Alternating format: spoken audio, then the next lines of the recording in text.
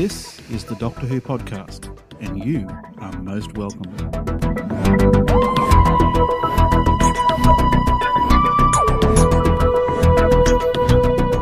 In this episode of the Doctor Who podcast, there are no rules, there are no holds, there is no ring. It's a geek out.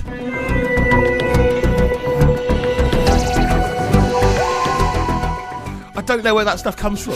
I don't know where that stuff comes Well, from. if you try to figure out where it does come from, it'll probably dry up. But Oh. brilliant. Yes, hello and welcome to episode 256 of the Doctor Who podcast. I'm James and I'm joined by Tom. Hello, Tom.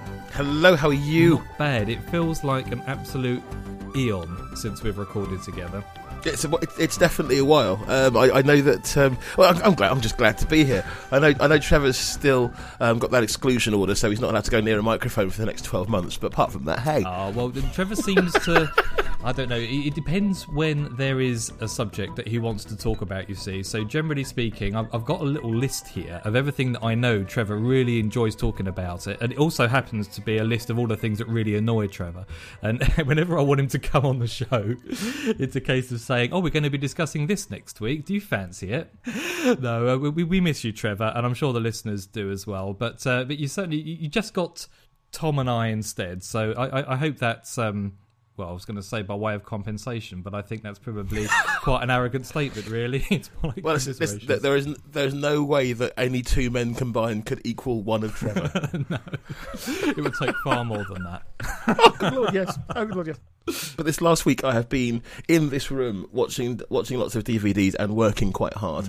Although that said, I don't think it would be fair to talk to you about Underworld. Oh, goodness. I haven't watched that for a very long time. I've got about 3 memories of that, I think. It's the Gallifreyan Seal, for no apparent reason. Mm-hmm. I am Michael Wisher, dressed up totally unrecognisably.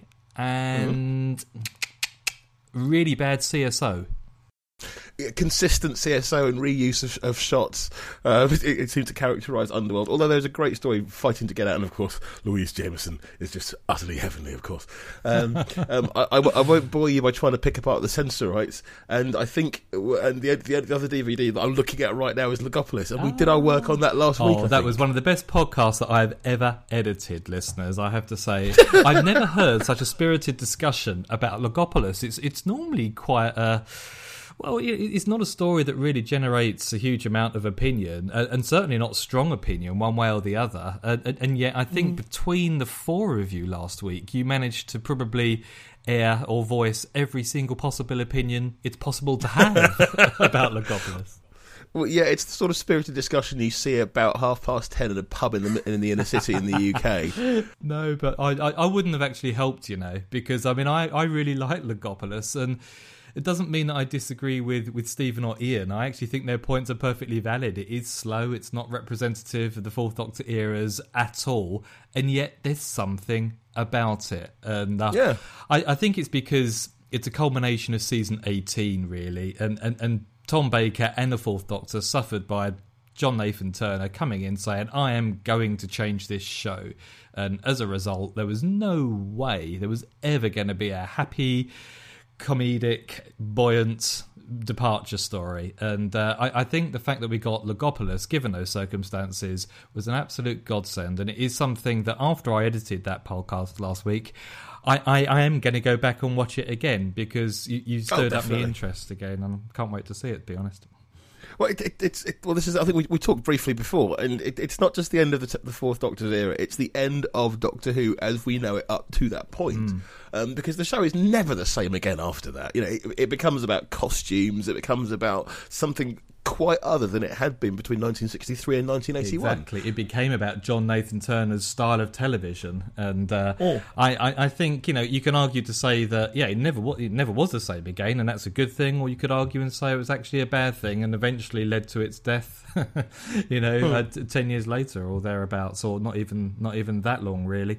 But it's certainly a watershed story, Logopolis, and I think people should go back and watch it in a bit of context. Watch Keeper of Traken and watch Castrovalva. And, absolutely. The tone, the stylistic way that it's made is totally consistent. Whether or not you say it's a good decision or a bad decision to make it so melancholic and so Oh, I mean, I think the word funereal was mentioned quite a lot, Yeah, but absolutely. I mean that's a deliberate choice, and you can tell that not only by the way it's directed and the slow pace of the story, but also the music, the score has never been so. You know, I mean, you could just imagine a coffin rolling slowly into a pyre and burning to that score. Oh. You know, which I think is quite a dramatic statement to make at the end of a Doctor's era. For it to be laid on the viewer so thickly that this is a death and you should be mourning, you should be grieving, you know, I think that's a brave decision. Personally, it's not one I have a major problem with. I mean, Logopolis isn't my favourite episode. Season 18 is not my favourite season, but I don't have a problem with it. I'd much rather watch this and say, "Oh, Underworld" or The Censorites. See, this is it. I've got the Censorites to do, and there's something in the back of my head which is saying this is possibly the longest-winded and most dull Doctor Who story of all time. I don't know where I've acquired that opinion from. It might just be something I'm making up, but I've got it in my head that it's not particularly I seem good. to remember, and I could be wrong, but I think I've discussed The Censorites with you before, and I have a feeling that you'd watched about, I think it was 3 episodes all in one hit. I still think classic Doctor Who, almost in any era, is much easier to digest, is much easier to consume and enjoy if you watch one episode at a time. Yeah, but I'm that kid that would be in A&E with his hand stuck in the jar because it's like, oh, I've got to eat it all now. Well, okay, so when Web of Fear came out and Enemy of the World, I just sat here and went, bang, eat it And now. how was it? I mean, you have the comparison to eating chocolate. Did you feel sick by the end of it? I was only annoyed that there weren't another 6 episodes. No, In I fairness. strung those 2 stories out for about 3 months. How could Because you it was wait? new old Doctor Who, and there was no way I was going to devour it and get it all out the way and out my system inside of 24 hours. I mean, you know how long that rumour took to actually become a piece of news, a valid piece of news, and then to blow it all in one go? No way. I just watched it twice, and then I watched it again, and then I watched it again. I've watched Enemy of the World and Web of Fear twice. Now, I did watch all 12 episodes in a cinema in London, back to back. About 2 months ago, I went with Tony, and Toby Hadoke was hosting it. And we started off at about 11:30 with episode 1 of Enemy of the World, and we finished up about 6 o'clock watching episode 6 of The Web of Fear. That was tough. Wow. Yeah, definitely. Oh, there's just I remember a story Fraser Hines tells of being on tour in Australia. I think it was sometime in the 80s, and the host say, and now for the first time, or to honour our guest, the War Games, and they start playing episode 1, and Fraser's like, sod this, where's the bar? Well, it's funny you should say that, because he was at the screenings of the 2 stories I just mentioned as well, and he, Toby, and Deborah Watling. Yes, it was Deborah Watling, wasn't it? Yes. We're in the bar as well. And I went out to the loo about halfway through, and they were there. So they had to get through 6 episodes without actually watching it. And they found work for idle hands, put it that way. Yeah, I mean, who would have thought that old actors, when presented with a bar, would actually Strange, use it? Isn't it? Completely strange. But anyway, rather than talk to you listeners about how we watch Doctor Who and basically hear me and Tom catch up for the first time in months, you actually did have something you wanted to talk about, didn't you, today?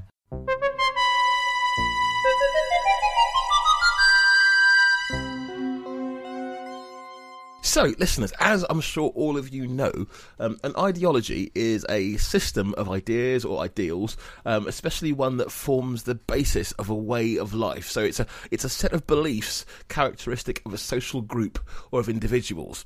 That's part 1. Part 2, it's fair to say that no cultural artifact or practice can exist in a vacuum. There have to be things going on around it to help fashion the people and the thing or the practice itself. So the question I'm interested in asking, well, you and James today is, what are the influences that shape Doctor Who, and what, if any, ideological standpoint does Doctor Who promote to its fans? Does that make sense? Yes. Good, I'm glad it makes sense to you. Can you explain it to me now? No. Oh dear, okay. I can answer the first part of your question, I think, or I have an immediate reaction to that, but I'm not quite certain about the second part.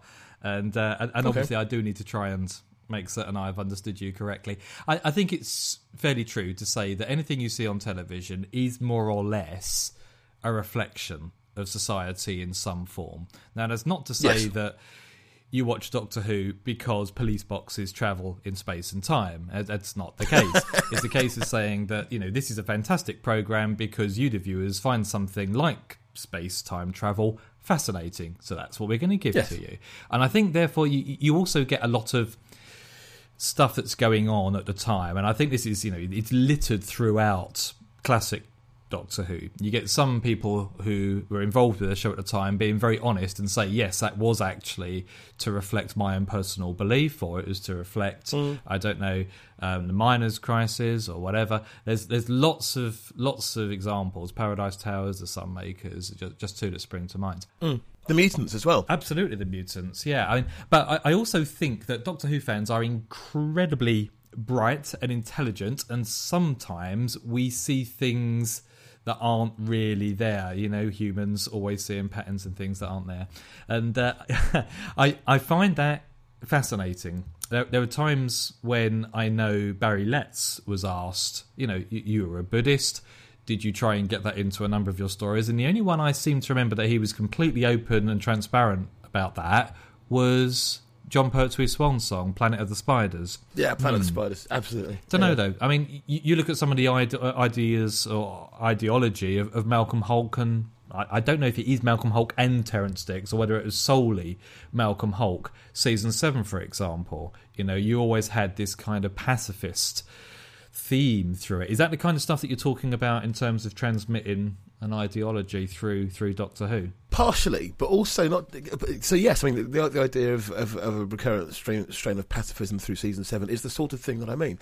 But I mean also more insidiously the idea that the lead is a man. He's a strong man. The companion tends to be a smaller, more attractive woman. Don't get me wrong. I understand that that there has to be something for the dads in John Turner's. In John Turner's phrasing, but I'm wondering if it doesn't somehow undermine the idea that the men are dominant, the women are somehow trailing around after the Doctor, and only occasionally is that. I mean, this is an old argument, but only occasionally is that pattern broken by people like Sarah Jane Smith, less so by Leela, and I'm not sure there's actually a new series companion that really subverts the stereotype at all. I'm not sure. There were times when I think the portrayal of the female companion in the classic series is appalling, and of course I'm looking at it through 21st century eyes. A quick example: we saw the two Doctors screened at the BFI last year with Eric Saward. One particular fan put her hand up and said, "How dare you portray Peri like that?" And you know what Eric Saward said? He didn't make any of the standard arguments. It's a product of its time. He said, "Yeah, you're right, and I'm sorry for that." And I found that stunning. Now, I don't know whether or not he should have apologised, because there is undoubtedly some validity in the fact that 1980s television and stuff wasn't overly concerned with representing equality, right? It wasn't high on the priority list, and it wasn't, not just in Doctor Who, but practically anything that was shown. It was extremely unusual to have that on the agenda. I'm not saying that's right. That's just the way it was. Do we, therefore, try and read stuff into that? Was, for example, the writers trying to say, aside from the Doctor, there is nothing else of real interest here. Therefore, we're just going to use the companion to put the Doctor in certain situations where he's got to behave a certain way or he's got to talk a certain way. I'm not sure whether that was planned. I think it was something that probably just happened, and therefore is probably not a transmission of any kind of ideal. Well, I think it's interesting. I mean, there is the moment in Hartnell's time, I think it's just after the chase, where Doctor Who stops being an ensemble piece and becomes about the Doctor. And as soon as the show becomes about the Doctor, then the Doctor is separate to the audience. And so then this is an old argument, there has to be someone to represent the audience. Who Doctor, why Doctor, how Doctor, what Doctor, where Doctor, all of that stuff's going on because the Doctor knows, but he needs someone to ask those questions for us, I guess. I think my concern is that it just reinforces that the person with all the the answers is a guy. Without wanting to detonate a racially charged issue, it's always some old white guy. I remember seeing actually a conversation on Gallifrey Base. That's another conversation where a person said they had shown a picture of all, I think at the time it was all 10 doctors, to a school friend, and the school friend had said, quote, "Why are they all ugly and white?"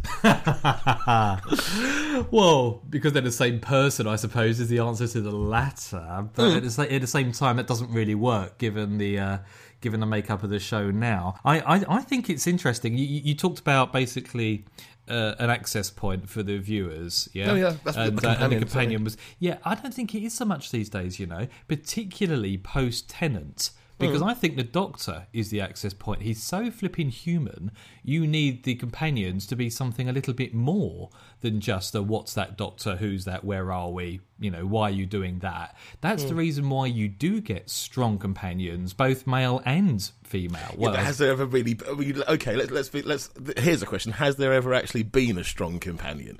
In audio, absolutely, but I'm thinking about TV. Sarah Jane, maybe... Donna Noble? Okay, 50 years, 2. All right, I'm liking that. I'm liking Donna. I'm a big fan of Donna. I think I would go as far as to say Rose, certainly towards the end. God, no. She was so selfish, though. She was dreadful. very, very happy to champion her own agenda. Oh, don't get me wrong, great actor. But I'm not sure about the character. I think which story is it? Is it the Satan Pit, where she starts talking about settling down and getting a mortgage? And mortgages. It's like, yeah. And I just thought, what show am I watching here? What's happening? But I think that particular scene was used to show how horrendously banal and boring, regular life would be, not only to the Doctor but to Rose as well. And they ended up laughing about that in that scene too. But you're right. I mean, it was more a show about relationships, I suppose. And I've banged on about this in the past as well. And I just think now, particularly in Tennant's era and some of Smith's, I think the access point for the viewer is interchangeable, and I think it depends on how the story is written as to who you empathise with. And I think it's actually quite a strong argument as to why the Doctor could quite easily have an alien companion these days, because you don't need someone from 20th century Earth anymore. It's not necessary, because the Doctor is basically... There are a couple of characters who sort of stood their ground. Ian, I think, when Doctor Who was an ensemble piece, certainly stood his ground and actually pushed the old man backwards and forwards a little bit, which is great. To a lesser extent, Jamie. I mean, because then again, you've got a double act there. That's Fraser Hines and Patrick Troughton doing this amazing double act. And I'm also quite interested to note that from between the Highlanders and I think is it not the moon base. I mean, a little after the moon base, maybe as far as the Macra Terror, Jamie stops being this credulous man from the Highlands with a very high accent and becomes one of the Beatles. Oh God! Well, no, that probably is the moon base, to be honest with you. And I saw that relatively recently, and I think he kind of manages to do some foreshadowing of himself, because he talks about Rose. He goes, the paper.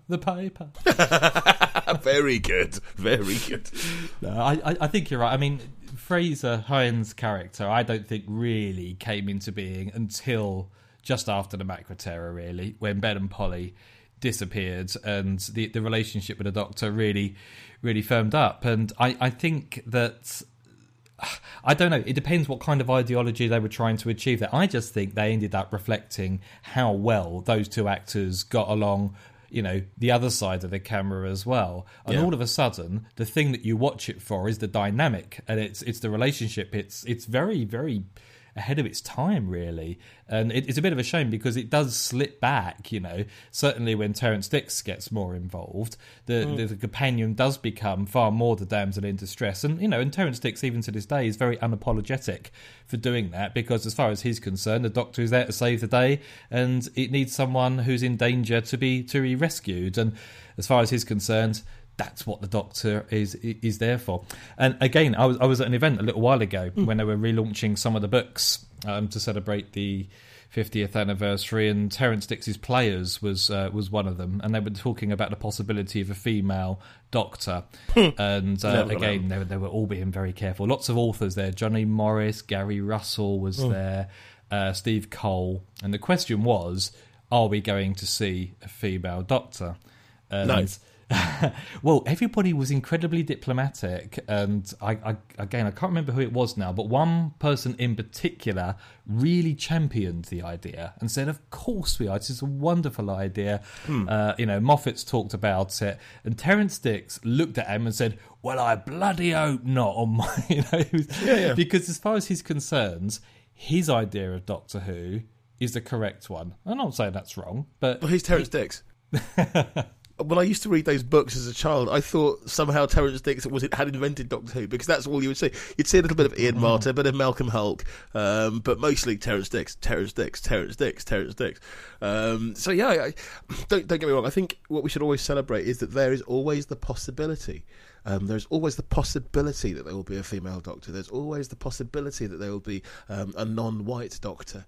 But I wonder how long we must wait before we see that possibility enacted. I wonder. I think we will see a non-Caucasian Doctor, and I think that will happen. And I think that will happen relatively quickly, and I don't see any reason why it shouldn't at all. Well, I think, there isn't any reason anymore. It just works perfectly. The stories would work really, really well.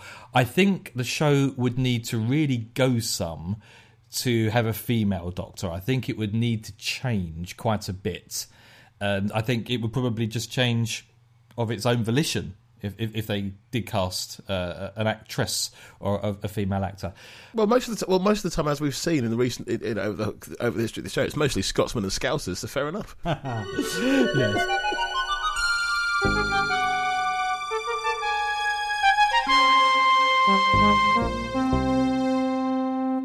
You talk about ideology. One of the things that the show stands for is change, perpetual change, and there is no need for things just to be one particular way because it's always been that way in the past. And I like that ideal personally. It's almost like one of those games where you put a marble in the top, and the marble can go anywhere, yet it always comes out of the same one slot, which says male Doctor, female companion is slightly smaller and asking questions. So yeah, you're right. There is a possibility for change, and there is a possibility, but I think that the change is essentially in the storytelling rather than in the nature of the characters. Yeah. Pace changes, but the characters stay pretty much the same. But I'd listened to Tom Baker talking recently, saying that no one's ever really failed in the role, and he said this in front of Colin Baker, Peter Davison, and Sylvester McCoy. And it's like, well, yeah, there are people who've been more or less successful. Which is fair enough, but again, I mean, I used to have an opinion about that, and then I met Sylvester McCoy, and it was like, oh, you're amazing. And then I saw Colin Baker in action, and again, he's just astonishingly good. I mean, and then we realised that these actors, some of them have passed away, but all of them have aged. Yeah. Perhaps that's, again, I mean, I'm not an idiot, although my recent behaviour might not support that. But at the back of my mind, I much prefer Tom Baker on audio, because as far as I'm concerned, he's still a 40-year-old man with a shock of brown hair. And I'll isn't it ironic though, Tom? Isn't it ironic? Because the reason you're probably liking those, I'm suspecting, is the same reason that I am too, and it's because it's incredibly nostalgic. Yeah. And nostalgia, the whole concept of nostalgia, is not known for the fact that for being flexible or to change format. The reason why it's so familiar to us is because things haven't changed. It reminds us of how things used to be. And that's what Tom Baker does for me a lot of the time, and we are very fortunate as listeners and Doctor Who fans that Tom Baker's voice, it's a little bit gravelly, as you would expect, but it is basically the same as it was, and it is Saturday tea time for me. I mentioned I was watching Underworld, and then I'm listening to the audios as well, and Louise Jameson is still just... yes. Yeah, no, well, I'll tell you something, Louise Jameson, now, she really hasn't changed, and her performance is absolutely stunning. Possibly the best actor of the lot, actually. I agree. And I mean, I've got a lot of time for Louise Jameson anyway, because, I mean, I've interviewed her on stage 3 times now, so she's just a genuinely nice individual. And it's strange because she's got very strong views in terms of, a woman's place in the industry today. In much the same way that Janet Fielding has. It's just that they've got very different ways of making their views known. Hi, Janet. Janet Fielding will go ahead and talk about it irrespective of what question you ask her, whereas Louise Jameson takes some time, thinks about it, and actually presents a valid case in some context. And I love hearing her talk. I can listen to Louise Jameson, to the cows come home, and it's made me much more interested in her as a person as well. She's writing some big finishes now. I can't remember whether it's this current season or whether or not it's the next one that we hear a story that she's written for the Fourth Doctor and Lena. Do you know, I think you're right. She was always a stronger character than, as off screen than maybe which she was given credit for. I saw an extra on a DVD where she was on the multicoloured swap shop, and to Noel's credit, I think this is Noel Edmonds. So sorry, I should backtrack a little bit. For anybody who doesn't know, the multicoloured swap shop was a TV show in the late 70s and early 80s. It ran for about 3 hours on a Saturday morning. It was very much a magazine show, and all over a period of years, not just 3 hours. Oh yes, over a period of years. Sorry. So every Saturday for about 3 hours for a number of years, you would have this. You'd have this show, and lots of Doctor Who stars went on, lots of sports stars, and Louise Jameson is on one of these. And Noel appears to be talking to her as if she's a light-headed piece of fluff, and Louise isn't directly engaging with this and giving the sort of answers that she would give to anyone who is intelligent at a party, it seemed. And there's a huge mismatch between the questions she's being asked, in the spirit that they're being asked, which seems to boil down to a very sexist. Not very much skirt that you're wearing this weekend. And she's coming back with with what I recognise now as some pretty intelligent answers, and this is annoying the host. Because she's not playing. No, and this was Louise Jameson. I think it took her a while to really find her feet. And of course, the character of Leela didn't actually assist. They're talking about some kind of powerful woman, and how do we empower her? Oh, we'll take most of her clothes off. You know, there's a big contradiction there. And then you try and put her on a show that, people will just make assumptions about her, and obviously totally incorrect. And I'm so glad that we're able to speak to her, 20, 30 years on, and all of a sudden it's so different. I actually think Tom Baker would appreciate this irony or the full circle the most, because they've been very open about how their relationship whilst making Doctor Who was extremely fractious, and it wasn't pleasant, and they didn't like each other. Louise has openly used fairly colourful metaphors to describe the way that Tom was with her. And now Tom Baker is going to be reading the words that she's given the Fourth Doctor. There is a certain symmetry and correctness to that, and I'm certain it won't be lost on Tom Baker either. Oh, I doubt it. I mean, he's just such a huge part of our childhood. I like hearing his reflections as well. His reflections on the character are almost the antithesis of Patrick Troughton's, in as much as I understand it, Pat Troughton's agent was saying, listen, you can do so much better than being a children's hero. You need to get away from this. Where Tom Baker seems to understand that actually this is the pinnacle of an actor's achievement, and this is something which is a bit more personal to me as well. Actually, I'm thinking, you're successful at what you do if you're a performer. If you will be given to the children, if your work will be given to children, then there's something. I won't say inherently correct, but there is something very special about what you're doing. So for Tom Baker to be able to hit the hearts of so many people was a good thing, because apart from anything else, they now employ him. Yes, well, exactly. But there is a huge snobbery, or there was a huge snobbery around children's television, and I know Hartnell contended with it. And again, that's shown in An Adventure in Space and Time. It's a kids show kind of thing. And I think you look at it now, and again, 21st century is very, very different, I know, but you've got all the big stars giving their voices to children's programs. These are, the audience are going to be 2-3 years old. My daughter, who's 5 now, sits there and watches something like something quite bizarre, frankly. I mean, she doesn't watch this anymore, but it's a good example. In the Night Garden, which is frankly, for an adult, it's a psychedelic mess. You feel like you're on some kind of trip without having a single drop of an adventurous substance at all. And who have you got voicing it? Derek Jacobi. Nice. And he hasn't just done 3, he's done well, it seemed like hundreds. As a parent, it seems like hundreds of them. And he's just one. There's loads of others. And I think that now bears out the confidence that Tom Baker had in being a hero for children. It was perfectly valid. In fact, children are a really tough audience. They always have been. You know, you don't convince kids, then, you know, you can't be a credible actor, I don't think, anyway. So. Well, yeah, I think Christopher Eccleston said the same thing. You can't lie with children. You can't lie to children because they'll just see straight through it.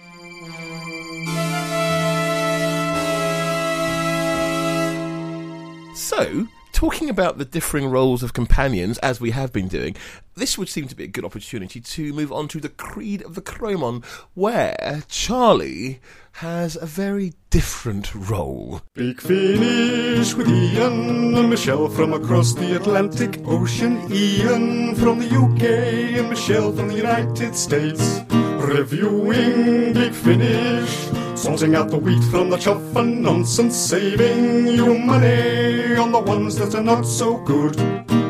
This week we're looking at Creed of the Chromon, the second of the Divergent Universe stories. And the Doctor and Charlie have to deal with a bit of an insect infestation. They're not like us. Oh, giant Isoptera. Isoptera? Oh, and termites, to be more precise. Go on. They have big heads with antennae, horns, mouths that can tear you, sacks of poison in their throat to sting or kill. they sound delightful. Can't wait to meet them. It looks like we're starting to see a story arc develop in that they left the horrible sensory deprivation experience of Scherzo and passed through an interzone into a new zone. Now, this zone that they find themselves in is a desert world. They find that it is a world that has been invaded by the Chromon, who are an insectoid species, and they've enslaved the native race. And, you know, I actually enjoyed this one. It's a little odd still. There's kind of this strangeness so far in this Divergent universe, which is a little hard to settle in with. But maybe it was in contrast to the bare bones of the previous one. I liked the world that they found themselves in here. I found it interesting to learn about the culture of the Chromon and their kind of hive mind in a way. They represent the worst of corporate bureaucracy in the way that they're managing the inhabitants of the world they've taken over. I found the kind of chameleon, almost reptilian race which inhabit this Eutermes zone to be interesting. And then there's a third race with a character that I really enjoyed, an Orug, who's kind of a large sentient mole-type creature that becomes important. And I did enjoy the story and meeting these creatures. It took me a little while to get into this one because the setting, all this interzone and a zone piece, which isn't really explained, it just kind of happens, led me to think I was in another abstract universe like in Scherzo. And it took me a little while to realise that actually this is a pretty standard revolution against the evil master story. You know, it's a Doctor Who trope. In fact, it's quite reminiscent of a lot of classic stories, particularly I thought the sort of the Fifth and Sixth Doctor era, with its sort of heavy-handed allusion to big business corporate culture, very reminiscent of Vengeance and Varos, which is hardly surprising as it was written by the same author, and had some quite similar audio cues as well.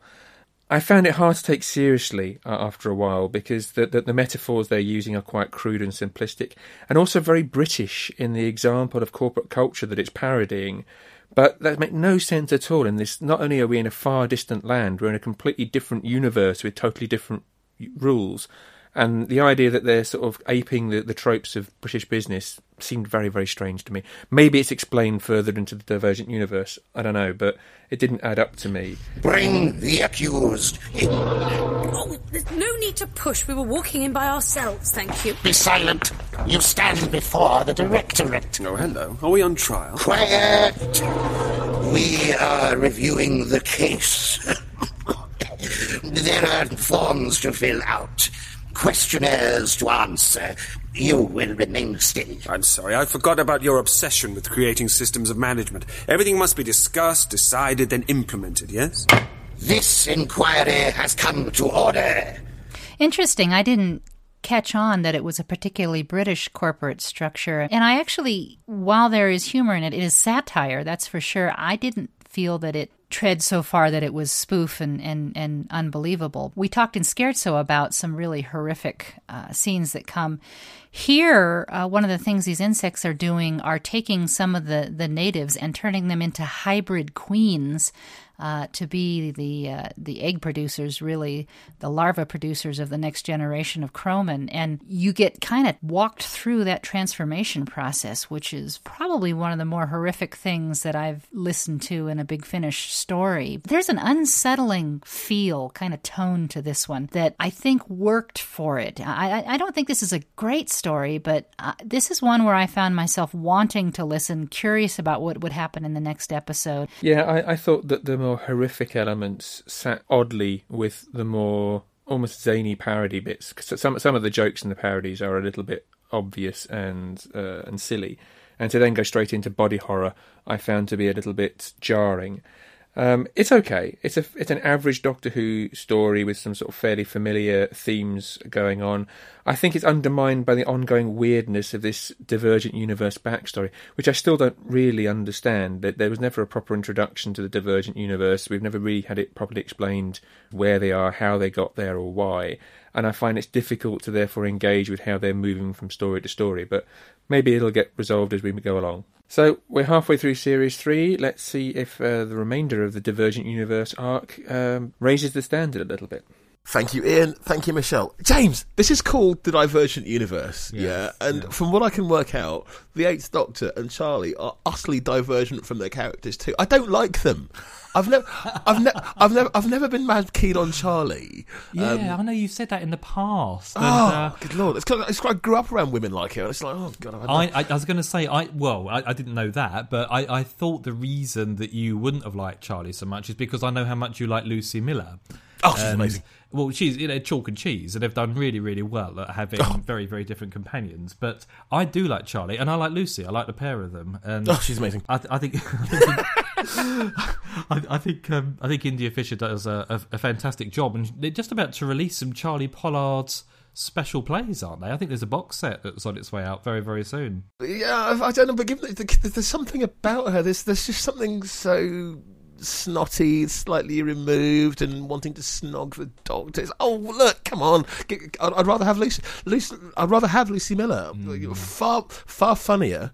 Do you know what? I gave myself the treat of listening to the whole Lucy Miller arc at the end of last year, and that was my 50th anniversary celebration, and it was fantastic. There is some actual character development, right, as opposed to some snobby girl from the home counties. Don't get me wrong. I know she works. India Fisher's a wonderful woman. She plays what's written, but there's something. But the character just seems.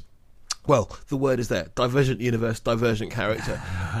It depends. I mean, there's two things there. One, I really like Charlie, and I love the development that the character, or the development path that she follows. And of course, at that point, there wasn't an alternative. It was Eighth Doctor and Charlie. You know, I couldn't just go and listen to Lucy Miller instead.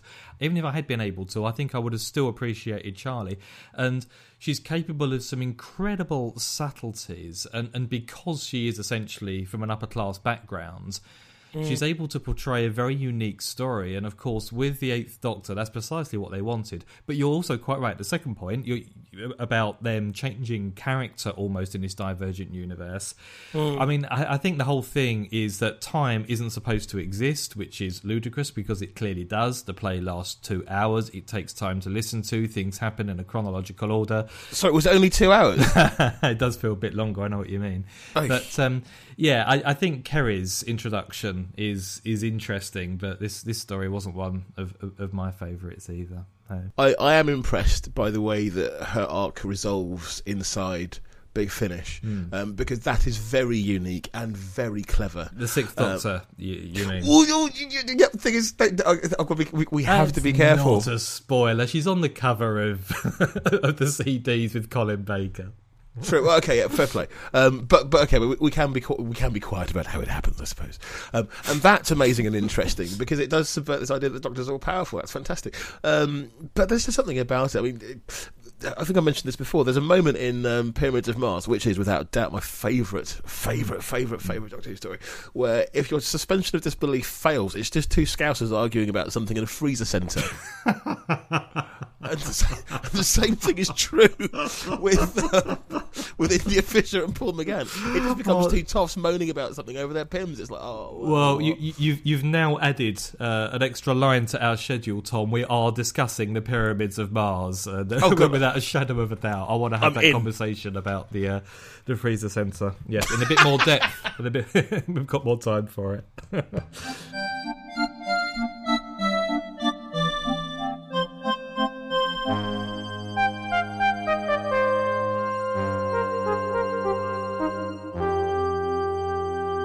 Right, I think that's probably about it. I think if you allow Tom and me just to carry on talking, then we'll have the longest podcast ever. One final thing that we must do, we must decide what is going to feature in part 3 of our Regenerations series next week. Now, Tom, you mentioned last week, I think it was the 10th Planet, Time in the Rani, and the War Games, and I'm not quite sure how many of those actually made the final edit now. I can't remember. But do you have a particular choice, or do you have a preference for a Regeneration story next? Well, War Games, I'm not sure that it would be fair to try and impose my War Games opinion on what people might want to decide. War Games, but if I was able to choose War Games, if I was able to choose, then I might think of something like the Case of Androzani. War Games. Yeah, it's funny because and it's not really a spoiler, despite the fact we're going to be talking about these stories in a bit more detail. There's only 2 Regeneration stories that I'm really that fond of, and Caves is one, and even then I think it's incredibly dark, and the War Games is the other. The rest of them, I don't dislike them, but I'm not necessarily a big fan of them either. So we shall see. With things like Planet of the Spiders, you forgive it because it's a regeneration story. That's and I think the same thing with The End of Time. The only one which really leapt and danced and sang was Parting of the Ways. I think maybe because it was the first one of the new series. Yes. And there's something. I think at that point Eccleston remembers he's an actor, and actually does it. Do you know? I mean, actually. You're right. That is quite a powerful little sequence, and I remember watching it at the time. Not just getting caught up with the fact that it was a regeneration and the Doctor was leaving, but I got caught up with the emotional drama of it as well. That's quite an achievement for me to actually invest emotionally in anything I see on telly these days. So anyway, but that's a conversation that we're going to need when we get round to discussing Parting of the Ways, which you never know, listeners. If that's what you suggested that we talk about, maybe that's what we'll be talking about next week. But you still got a chance. Get your suggestions to us. Feedback at thedoctorwhopodcast.com. Definitely. Although that said, Time of the Doctor, it was kind of profound. I did see someone very unkindly saying, "Oh, what's going to happen in this episode if Stephen Moffat makes you cry?" Didn't make me cry. Well, actually, it did, but not for emotional reason. Are you kidding? How could you not? I was more crying through depression by the end of it. It was for all of the reasons actually that Stephen talked about. Look, why he didn't like Logopolis.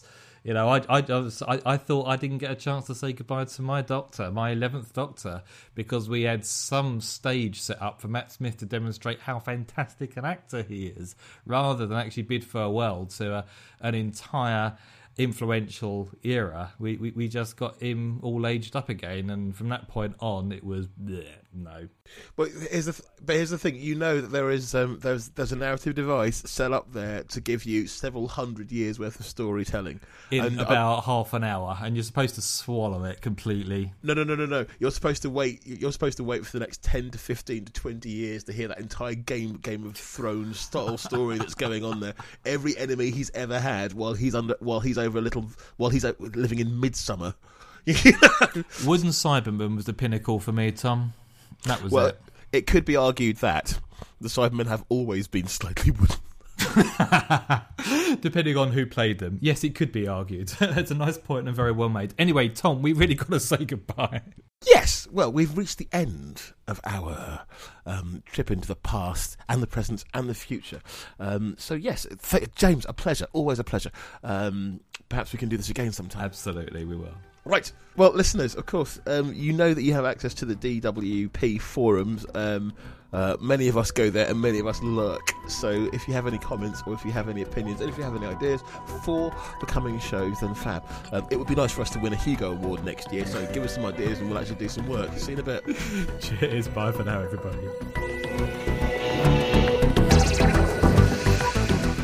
You've been listening to a quite highbrow episode of the Doctor Who podcast, brought to you this week by Tom and James. I had a hard time keeping up this week, guys.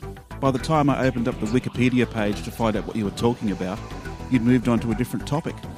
And any words I did understand sounded like swear words. Well done, guys.